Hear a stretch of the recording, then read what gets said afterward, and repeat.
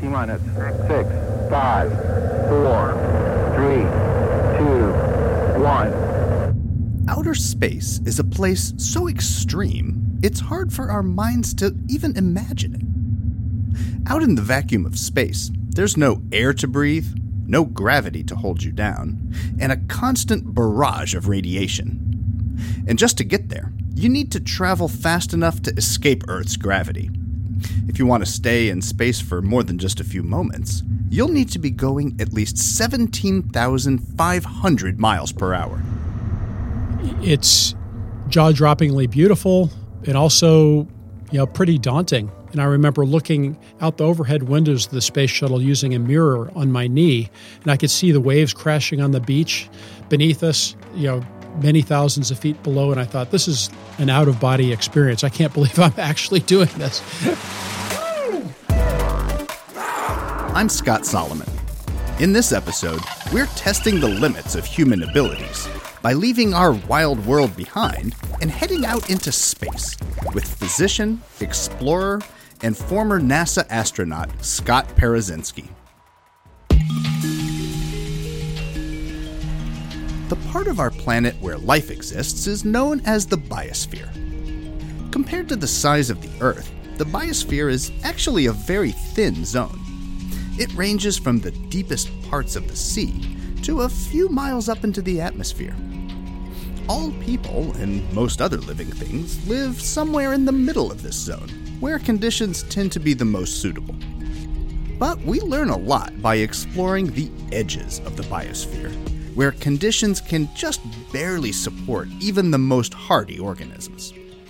And by venturing beyond the biosphere, by leaving Earth and traveling into space, we can really test the limits of what our bodies are capable of.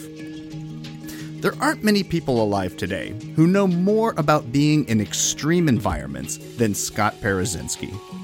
He's an emergency medical doctor who has climbed some of the highest mountains on Earth. He's also a scuba diver, pilot, rock climber, and luge athlete. And to top it all off, he's flown on 5 missions to space as a NASA astronaut and completed 7 spacewalks.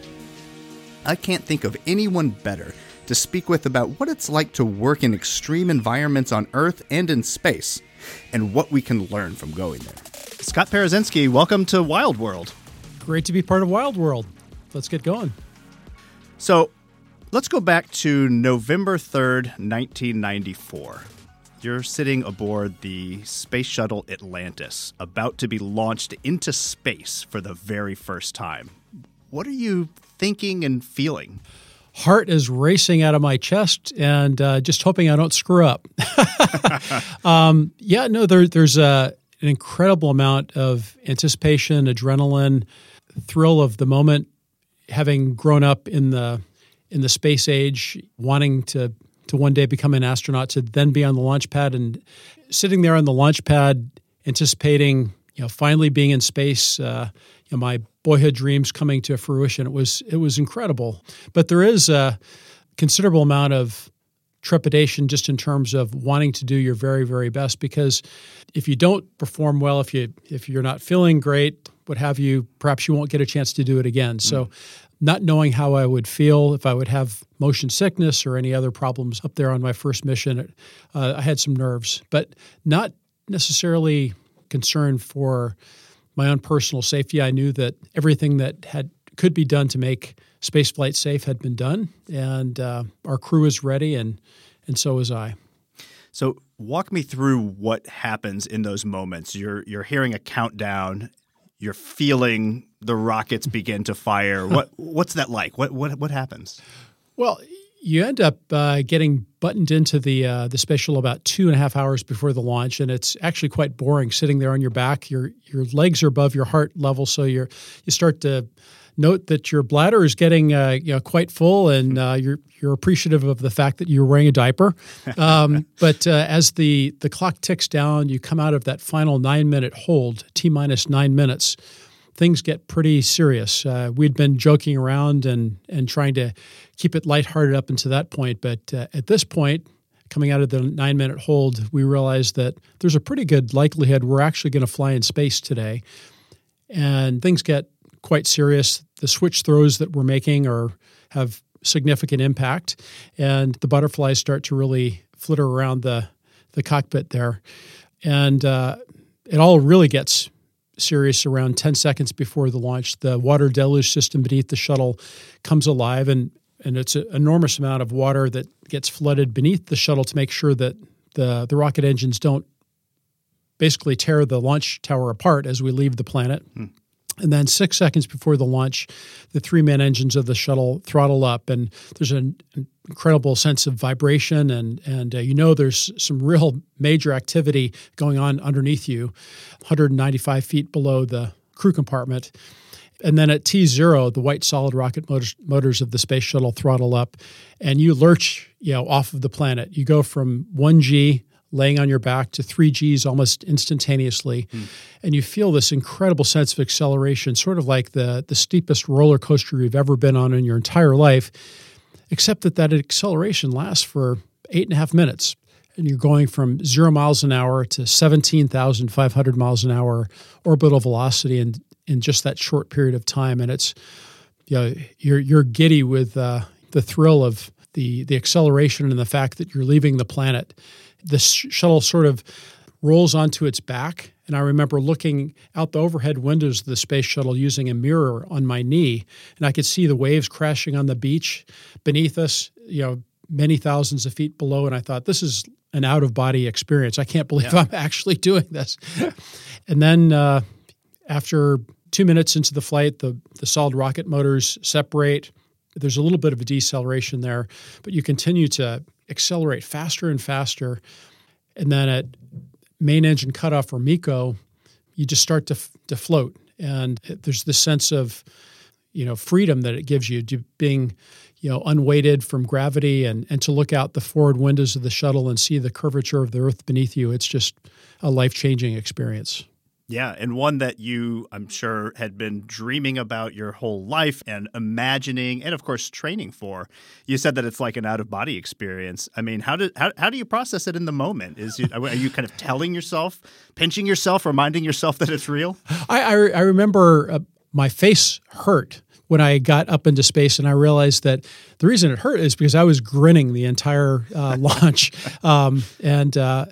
It really is something that you can't fully prepare yourself for, even with hundreds of hours in simulators and talking to many people who had gone before you in centrifuges and weightless environment training facilities, water tanks and parabolic flight, all these different ways in which we prepare ourselves for space flight. The human experience of it, the visceral reaction you'll have, is something that no IMAX movie, no simulator could ever replicate. Yeah. And the extremes, like you said, going from, 1G, Earth gravity, to 3Gs almost immediately. And, how many Gs do you get up to before it's all done? So on the space shuttle, we were limited to 3Gs because of the aerosurfaces, and the tiles of the shuttle are quite delicate.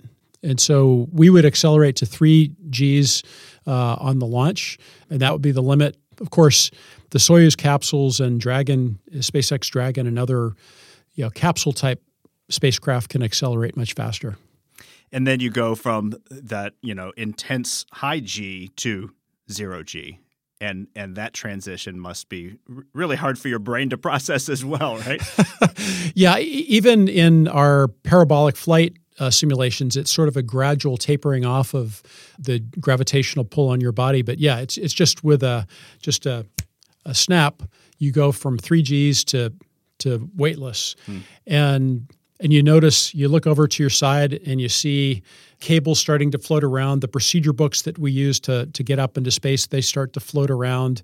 And you feel like this gorilla that had been sitting on your chest for the last 8.5 minutes, you're completely free, and you feel like you're lurching out of your seat, even though you're very securely snugged down into your seat harness. And then at some point you release that harness.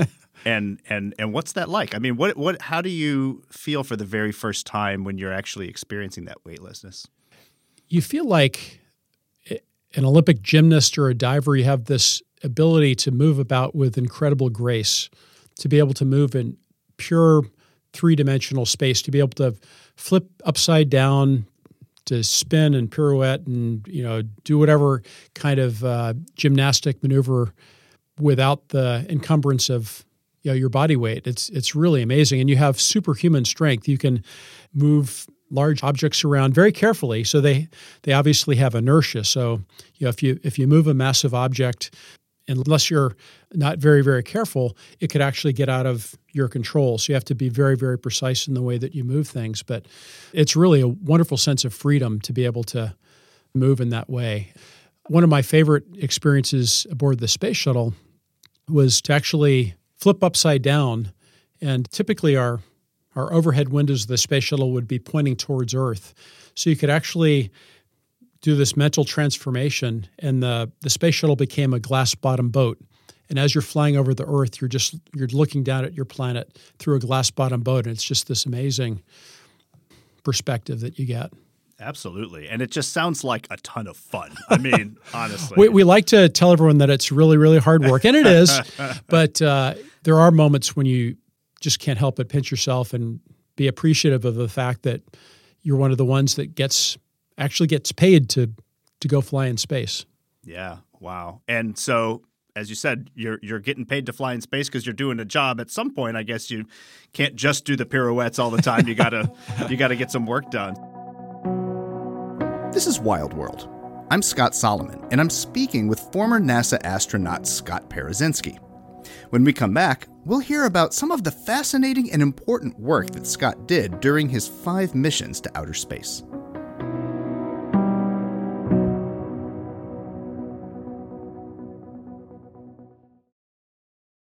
If you want to see our wild world for yourself, one of the best ways is with Lindblad Expeditions. Discovery is in the Lindblad DNA. They've been exploring the most amazing places on the planet for more than 50 years. They have the most advanced fleet of expedition ships in the world, and their trips create unprecedented opportunities for guests. Visit expeditions.com to see where in our wild world you'd like to explore next.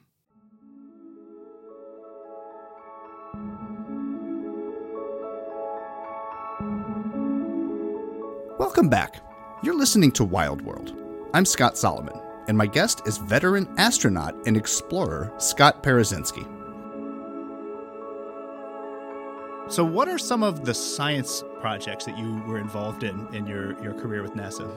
Yeah, the reason we go to space is to improve the quality of life here on Earth and also to understand our origins within the solar system and within the universe. So it's a very profound scope of work, I would say.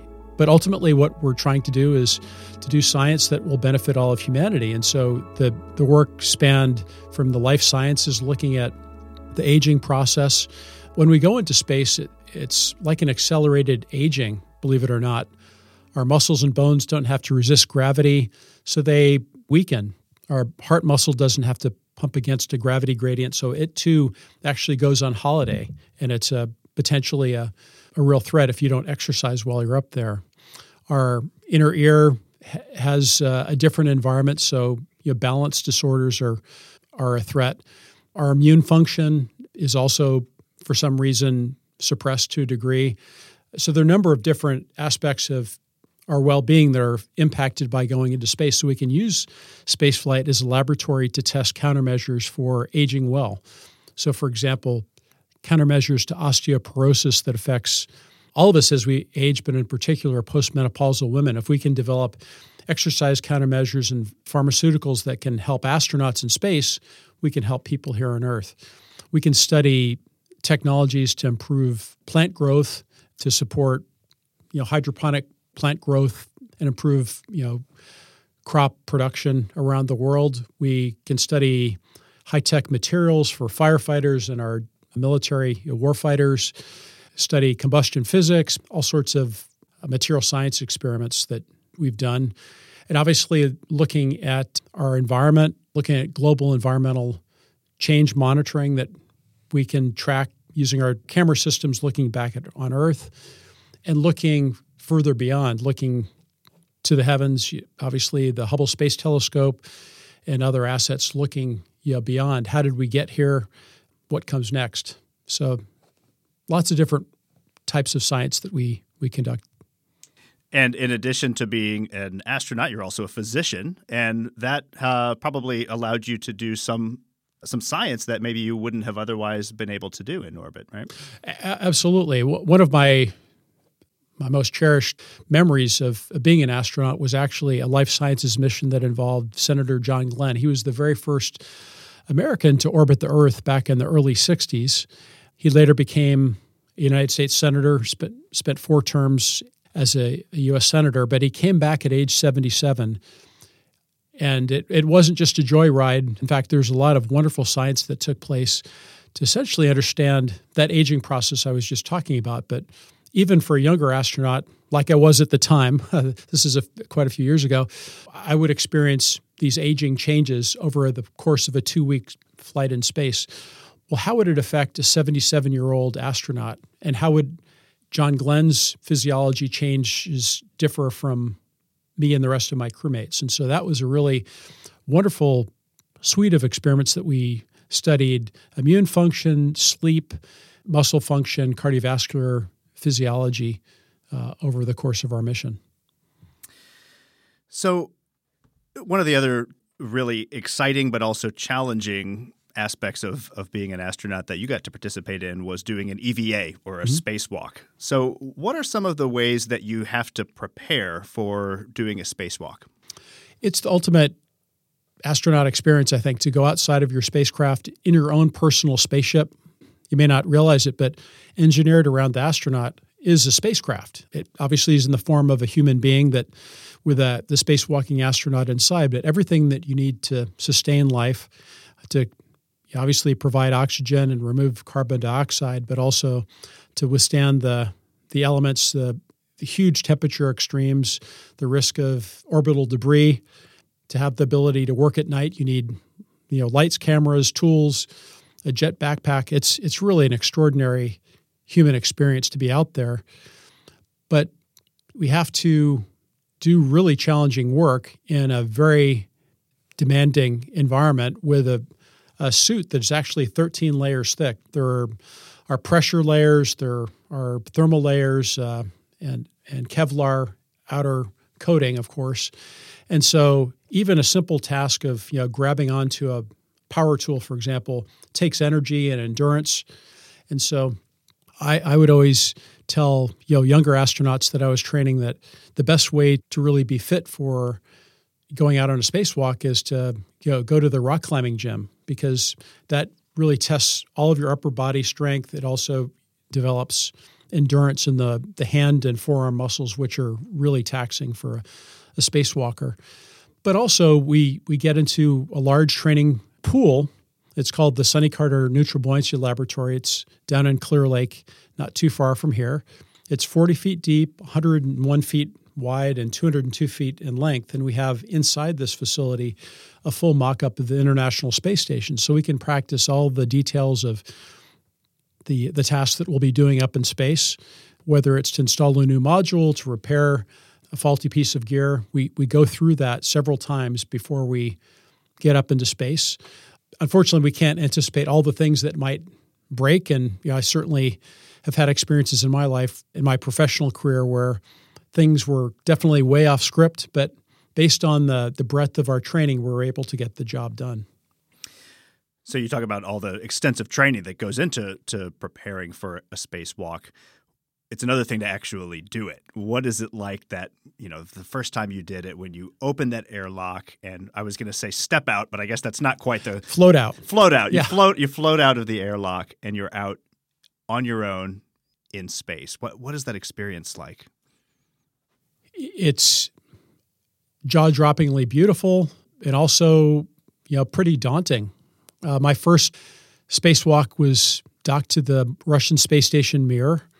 It was a beautiful night sky when I floated out. I asked my crewmates to keep the shuttle's payload bay lights off so that I could let my eyes dark accommodate and actually see the star fields as I floated out. And it was just really, really beautiful doing that. But it was kind of an unfortunate set of circumstances, but unfortunately, the technicians who had prepared the the safety tether reels that are sort of our connection to the spacecraft when we're outside on a spacewalk, they had used the wrong lubricant. So as I was getting set up to start my work outside, my safety tether reel wouldn't retract. So I had about 10 or 15 feet of this steel braid cable kind of floating up and around over my head.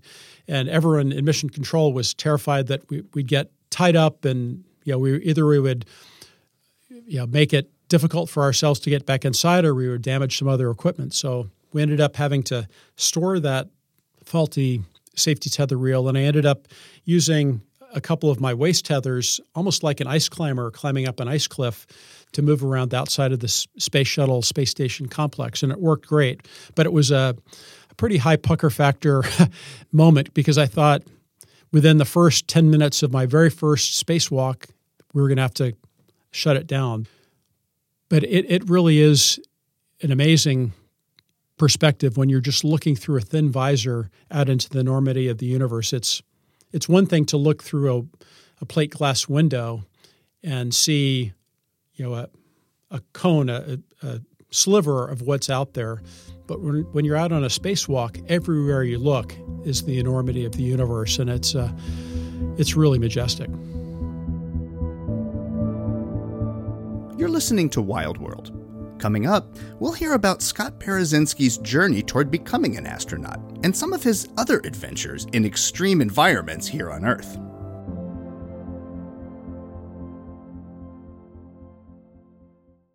The Rice University Traveling Owls program offers exciting intellectual itineraries to destinations around the globe.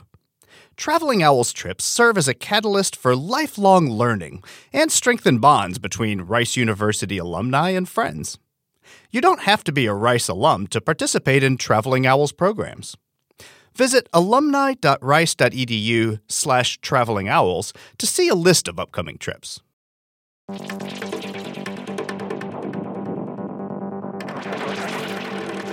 This is Wild World.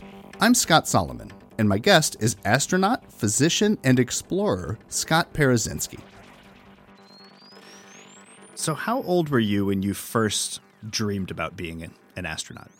I believe I was 4 or 5 years old when I first started seriously looking to the space program and to the stars as something that I'd like to do. My father worked on the Apollo program when I was very young, so I remember vividly at age 7 seeing the launch of Apollo 9 from Cocoa Beach. My dad had special seats to see it from the Kennedy Space Center, but my mom and I watched the launch from the beach, and the cards were set at that point. I knew exactly what I wanted to do. I didn't know whether or not I'd actually be able to achieve it, but tenacity, pays off sometimes.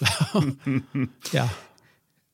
So you had a very interesting childhood. Your family lived in a number of different places around the world. I think your family moved to Senegal when you were in junior high? I was 11 years old, yeah.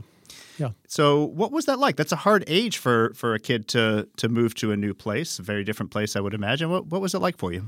It was very difficult initially. And, of course, I'd done a little bit of travel prior to that. I think I had been to Europe one time. So I knew that I wanted to travel. I loved traveling. We traveled quite a bit across the U.S., but the idea of going to West Africa, that sounded so exotic. And I had my good friends, that I didn't want to leave, transitioning from 6th to 7th grade. So it was a pretty significant, leap of faith that my parents took, but they were very adventurous as well and thought that it would be a great family adventure, and it turned out to be.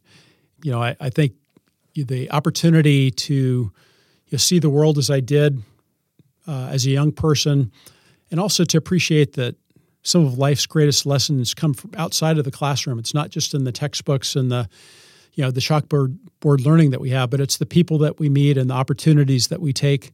That's something that I've carried with me my whole life.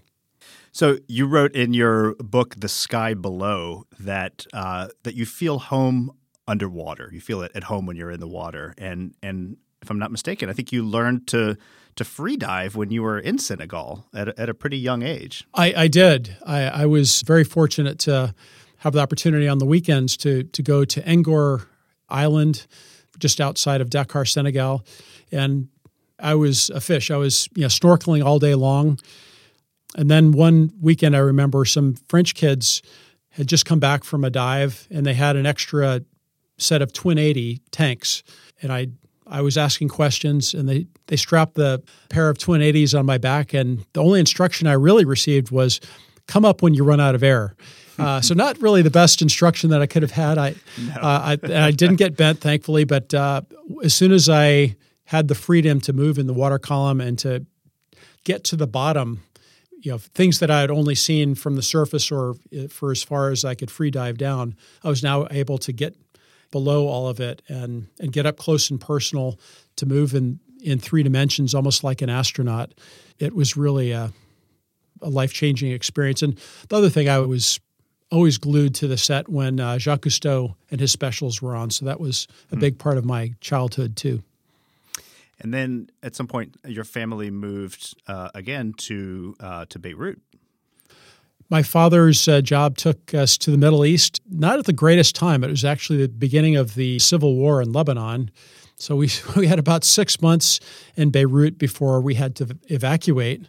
Things got a little too hot in Lebanon, and we moved to Athens, Greece, where I spent most of my high school years, with exception of the first half of my senior year in high school when we were in Tehran, Iran, which is also a really bad time to be there because that was the beginning of the Islamic Revolution.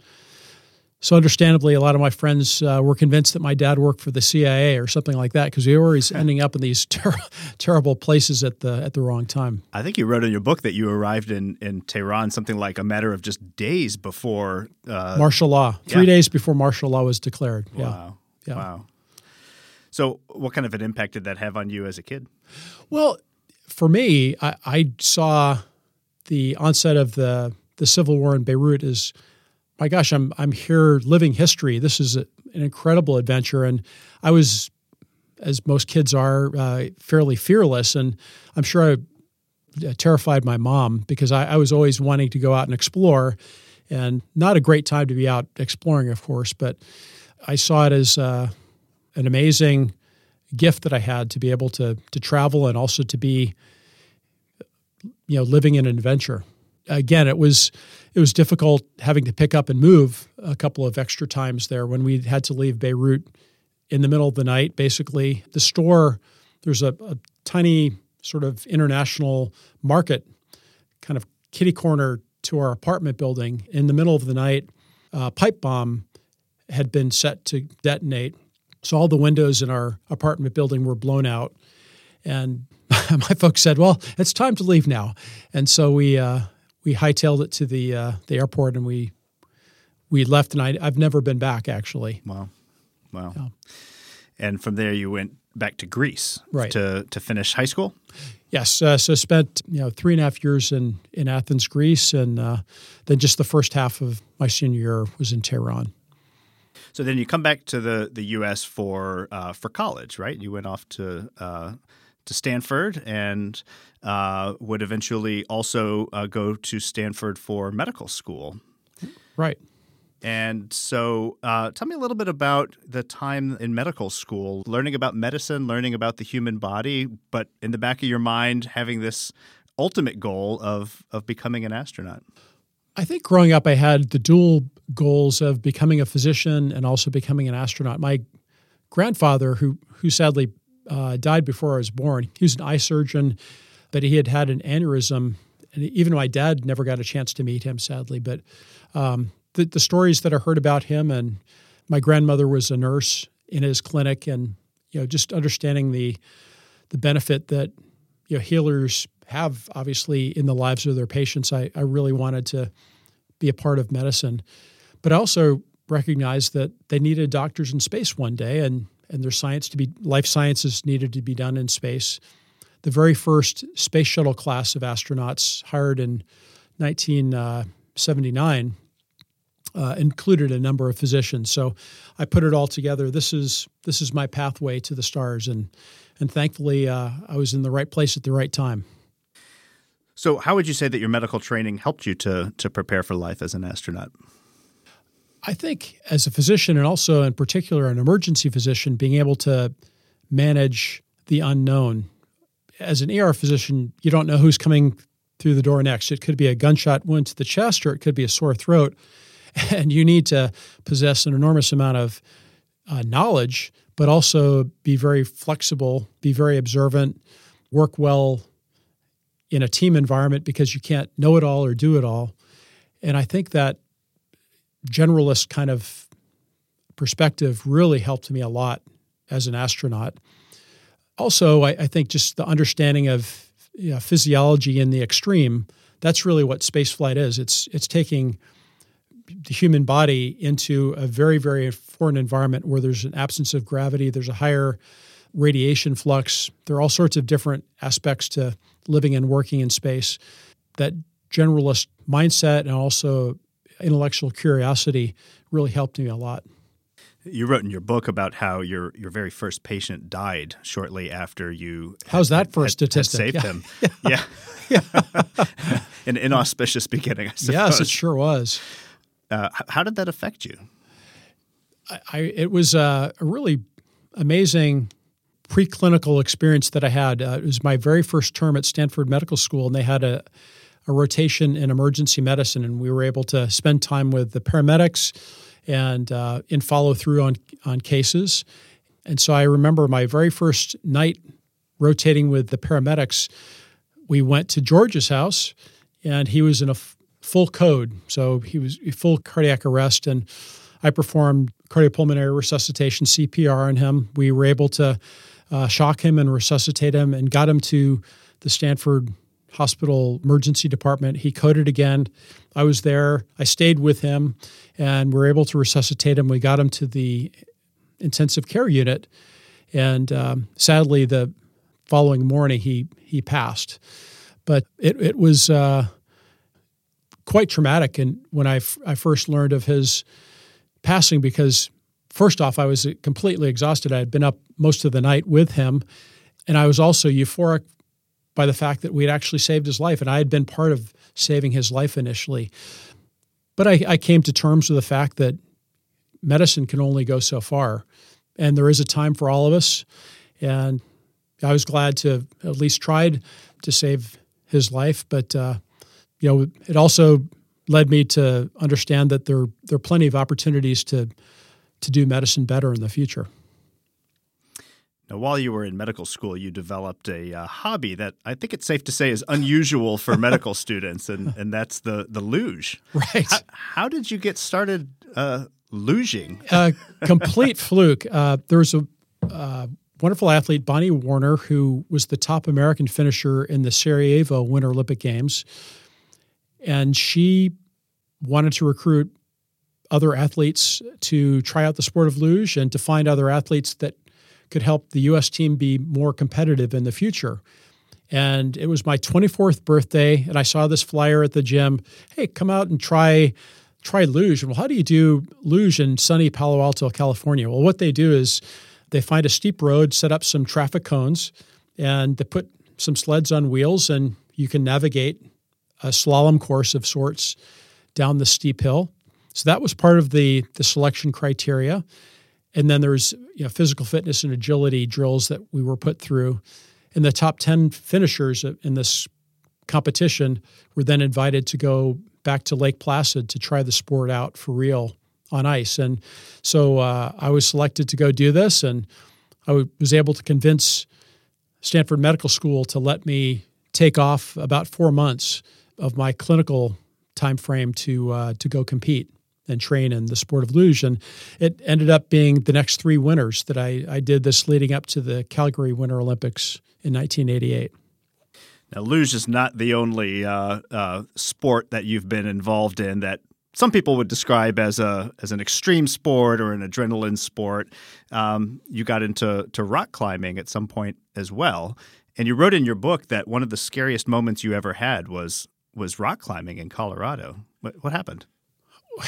Yeah, rock climbing is such an all-encompassing physical as well as intellectual pursuit, and the rest of the world completely disappears when you're on a rock face. It's a physical and mental challenge. How do you get up this face safely? And so I ended up right before reporting for duty at NASA, I was climbing a pitch that I had done several times before, but I was lead climbing it. And what that means is I was putting in protection as I was going up. What I didn't think through, as I should have, is that every time I had climbed it before, we had used what's called a top rope, where we set up a rope at the top, sort of like a pulley, and so that if you were to fall, you'd fall a foot or two, you'd get your bearings and continue on up. Unfortunately, this was the type of a route where there really weren't any cracks or bolts in which to put in protection. So I was up perhaps 30 or 40 feet without any protection, and I realized there was no place for me to put in a device, a cam or a nut or anything like that would protect my fall. And the only way for me to get past this thing was to keep on going higher. And I remember I had incredibly sweaty palms at this point. My legs started to shake. We call it sewing machine leg, but your adrenaline is going, your heart's racing, and you realize that the only way out of this thing, there's no down climbing. You couldn't climb to either side of the route. I had to keep on going up. And if I were to fall, it probably would have been fatal. So it was a real wake-up call to me. I had let my situational awareness drop to the point where I could have really hurt myself. So from that point forward, I evaluated risk in a much more rigorous way. So another aspect of your work in extreme environments has been at high elevations. You've done quite a bit of mountaineering, including an expedition to a very high elevation lake in the Andes. What were you doing there? I was invited to participate in an expedition to La Concabra volcano, which is one of the highest lakes in the world. It's nearly 20,000 feet above sea level. And it's an environment that scientists think is akin to what Mars must have been like about 3.5 billion years ago. So I was there with a group of scientists that were studying life in the extremophile life. So I was invited to join this expedition both as an astronaut. We were thinking to use this as an environment to train future Mars astronauts to do field research, but also as a mountaineer and as the team physician. And one of the things I got to do was actually to free dive in this Summit Caldera Lake. And it was nearly 0 degrees, freezing temperature. And half of the lake was covered in ice and half of it was open water. So it was really an otherworldly experience. Not the most enticing place to go for a swim. No, not so much. So you were free diving, so not Yes, scuba diving. That's right. Okay. Yeah. I see. How far down did you go? The lake was, I think, max about 10 feet. Okay. But what was interesting about it, there were actually mats of cyanobacteria, so this reddish mat on the sandy floor of the lake, and we were able to collect some of that, and biologists, of course, studied it, and it's really remarkable to think that everywhere we look on Earth, even in the most inhospitable places, life finds a way to thrive, whether it's at the top of the Andes, in Antarctica, deep in our oceans and geothermal vents. Life finds a way to hang on and even to thrive. Yeah. You had an injury soon after that, if I'm not mistaken. Is that right? I did. I'm not sure I'd describe it as an injury as much as a result of that expedition. I ended up finding out that I had a hole in my heart called a patent foramen ovale, or PFO. And as a result of being in coach on a long flight home and also spending about 3 weeks at altitude, I had very thick blood, sludgy blood that created a clot in my heart, which ended up throwing a clot into my brain. And so I had a small stroke that took part of my peripheral vision as a result of that expedition. So I was very, very fortunate to have some amazing doctors, including my flight surgeons at NASA. And at UT Herman Hospital, they put me in hyperbaric oxygen. And thankfully, I don't have any residua from that event. And they ended up putting in a little seal in my heart, catheter-based procedure, and I'm as good as new. That's great. Yeah. That's great. Yeah. Speaking of extreme environments, you were the first, and you're still one of just a handful of people who have both been to space and also summited Mount Everest, the highest point on Earth. Yeah, it was really wonderful to have those 30 minutes atop our planet. I had seen Mount Everest and, of course, the Himalayas from space, and it latched in my brain. I would really love to see what this looks like, with my own boot prints. So I had this beautiful photograph of the summit of Mount Everest that I had taken from space over my desk for many, many years, and I was daydreaming about it. And finally, I had an opportunity to go climb the mountain, and I went for it. So tell me about that first trip up Everest. You had some challenges. Lots of challenges. It's certainly the most physically demanding thing I've ever done, but also perhaps the most mentally taxing as well, because there's so many voices in the back of your head saying, this is really, really hard. Time to turn around. And it takes judgment and experience to know, well, this is red line, but I still have reserve here. I can keep on going versus this is pathologic pain or whatever and time to turn around. So I was in really great shape on my summit push. This is May 19th, 2008. I remember the date quite well. And I was on my summit push, arriving at Camp 3 on the side of Mount Everest at 24,500 feet. And I'd had some low back pain that morning, but I cinched my waist harness as tightly as I could, sort of like a weightlifter's belt. And I was able to do the climb. But as soon as I released the pressure at high camp there, I was in excruciating pain, and there's nothing I could do to get rid of it. And I was writhing in pain all through the night, even though I was trying to ice my back down and rest as best I could. And I realized that following morning, if I tried to go any higher in the mountain, I'd not only be risking my own safety, perhaps even my own life, but I'd be risking the safety of my teammates who would have done everything that they could to support me and to get me down safely. So I had to turn my back on the summit, even though it was just 24 hours away over my shoulder. I had to limp on down. There's no way anyone can carry you down. It's either you're going to physically get yourself down or you're going to become a permanent memorial on the side of Mount Everest. Yeah, I suppose that's good motivation. Yeah, it sure was. Yeah. But you were able to come back a second time. The next season, I was able to summit at 4 a.m. local time on May 20th, just right prior to the sun rising on top of the world. And it was such a wonderful moment in my life because I'd had to fight so hard for it. I think the things that we have to work the hardest for in life are the things that mean the most to us. And I'm sort of glad that I didn't summit my first time around because I really grew to appreciate the importance of tenacity and resilience. And anytime I face a really difficult challenge in my life now, I think back on the fact that I had to fight my way back up the side of Mount Everest again to finally stand at the top of the world.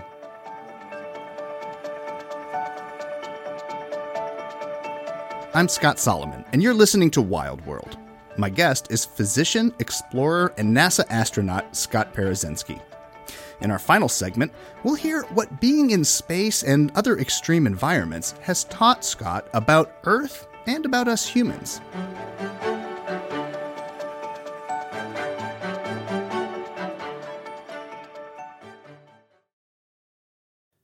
I love to travel and experience new places, and I've had the great pleasure of joining several Rice Traveling Owls trips operated by Lindblad Expeditions. Each of these trips, from the Galapagos Islands to the Belize Barrier Reef, Baja California, and the upper Amazon River, has been absolutely incredible. Lindblad Expeditions make nature and wildlife accessible to anyone. Visit alumni.rice.edu/travelingowls or expeditions.com to learn more and to see where in our wild world you'd like to explore next.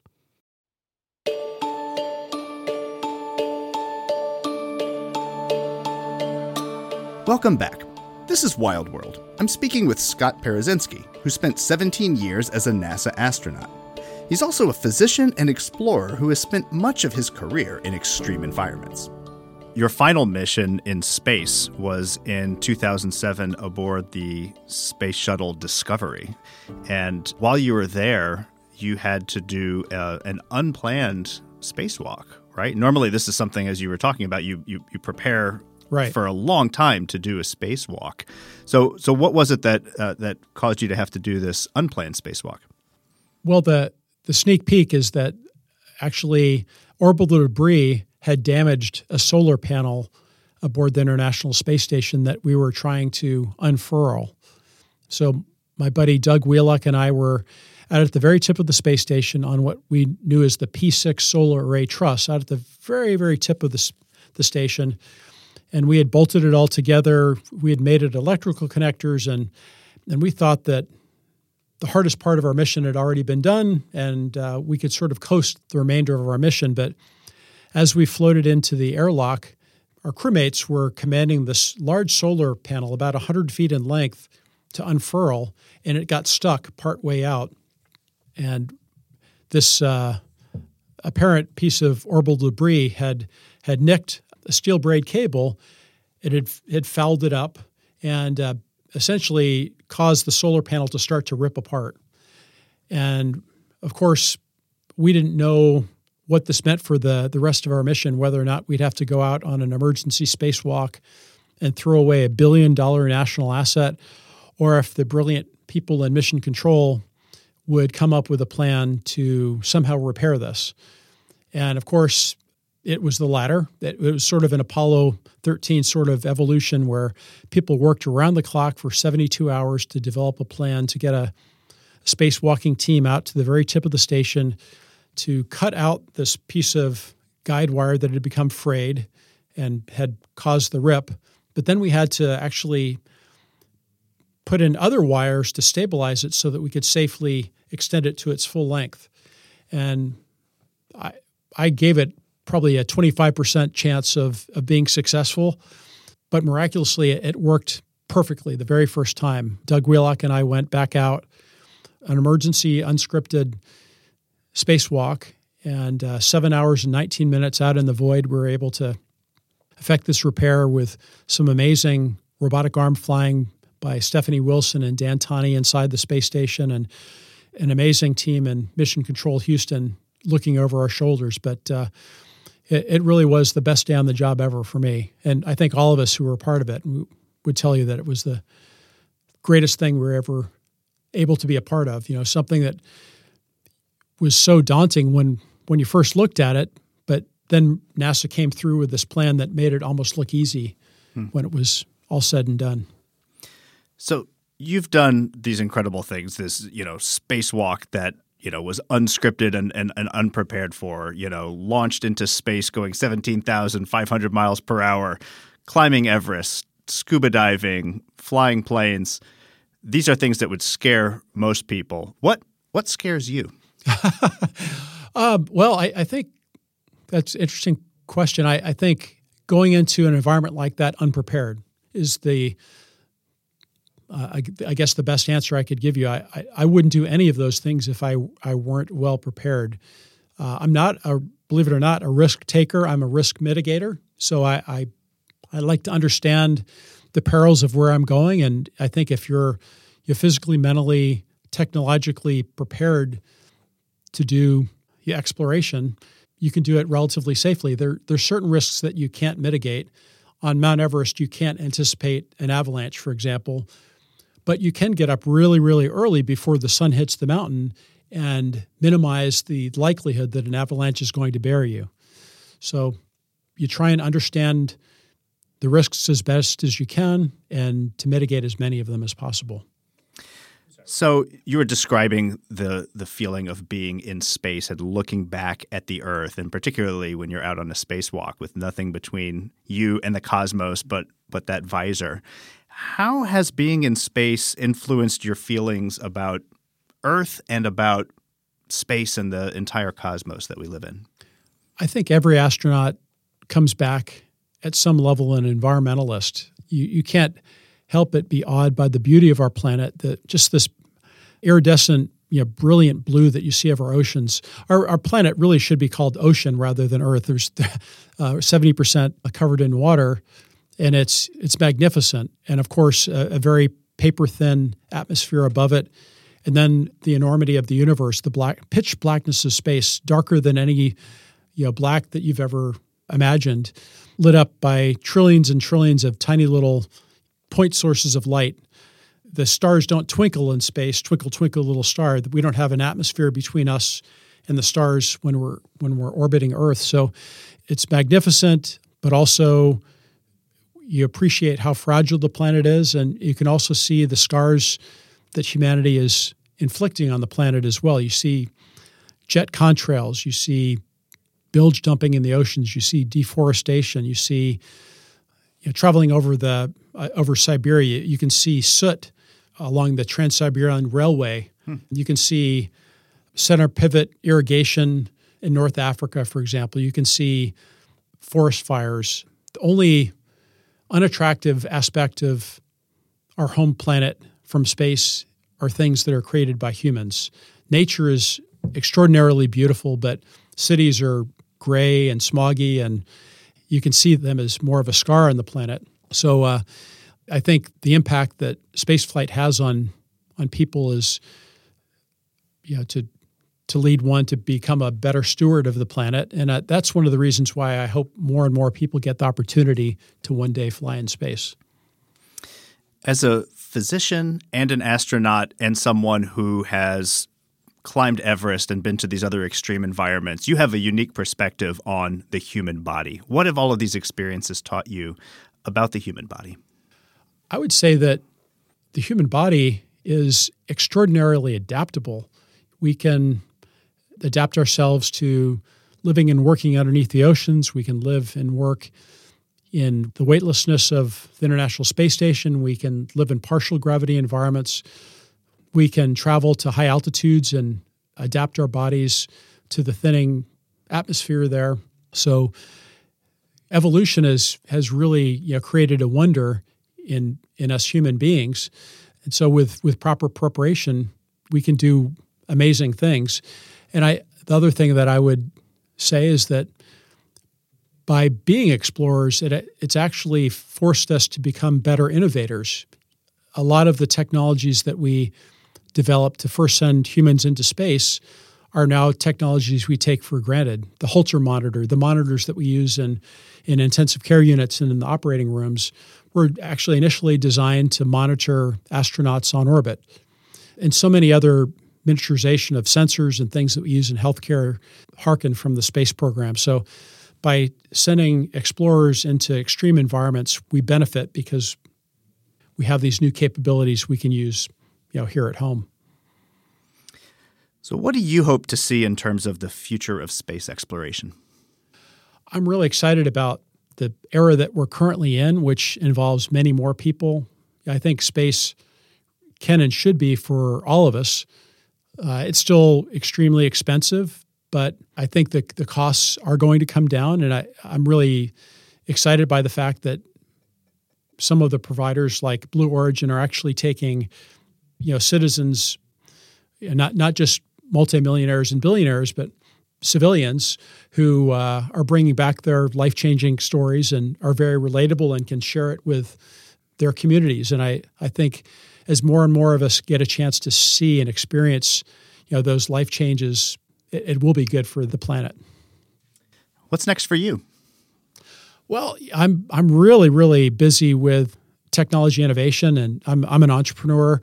I have a company called Fluidity Technologies that's involved in electric vertical takeoff and land aircraft development, as well as human-machine interfaces to be able to move more intuitively through physical and virtual space, as in like flying a drone or a surgical robot.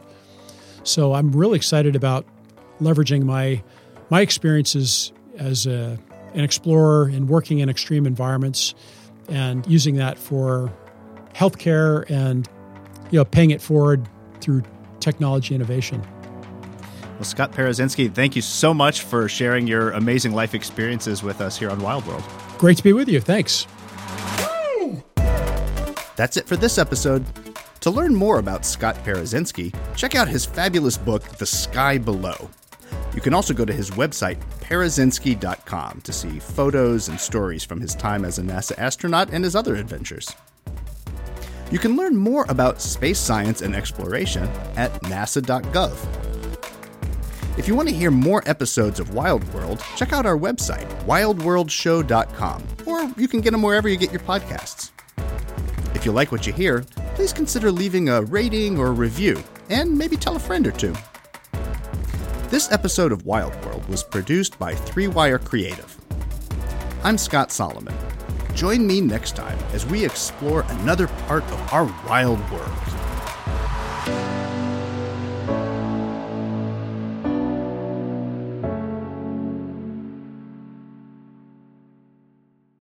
Next time on Wild World, we're venturing to the ends of the earth. Join me and my guest on a journey to a faraway land, on a mission to learn about what it's like in places much, much, much further away.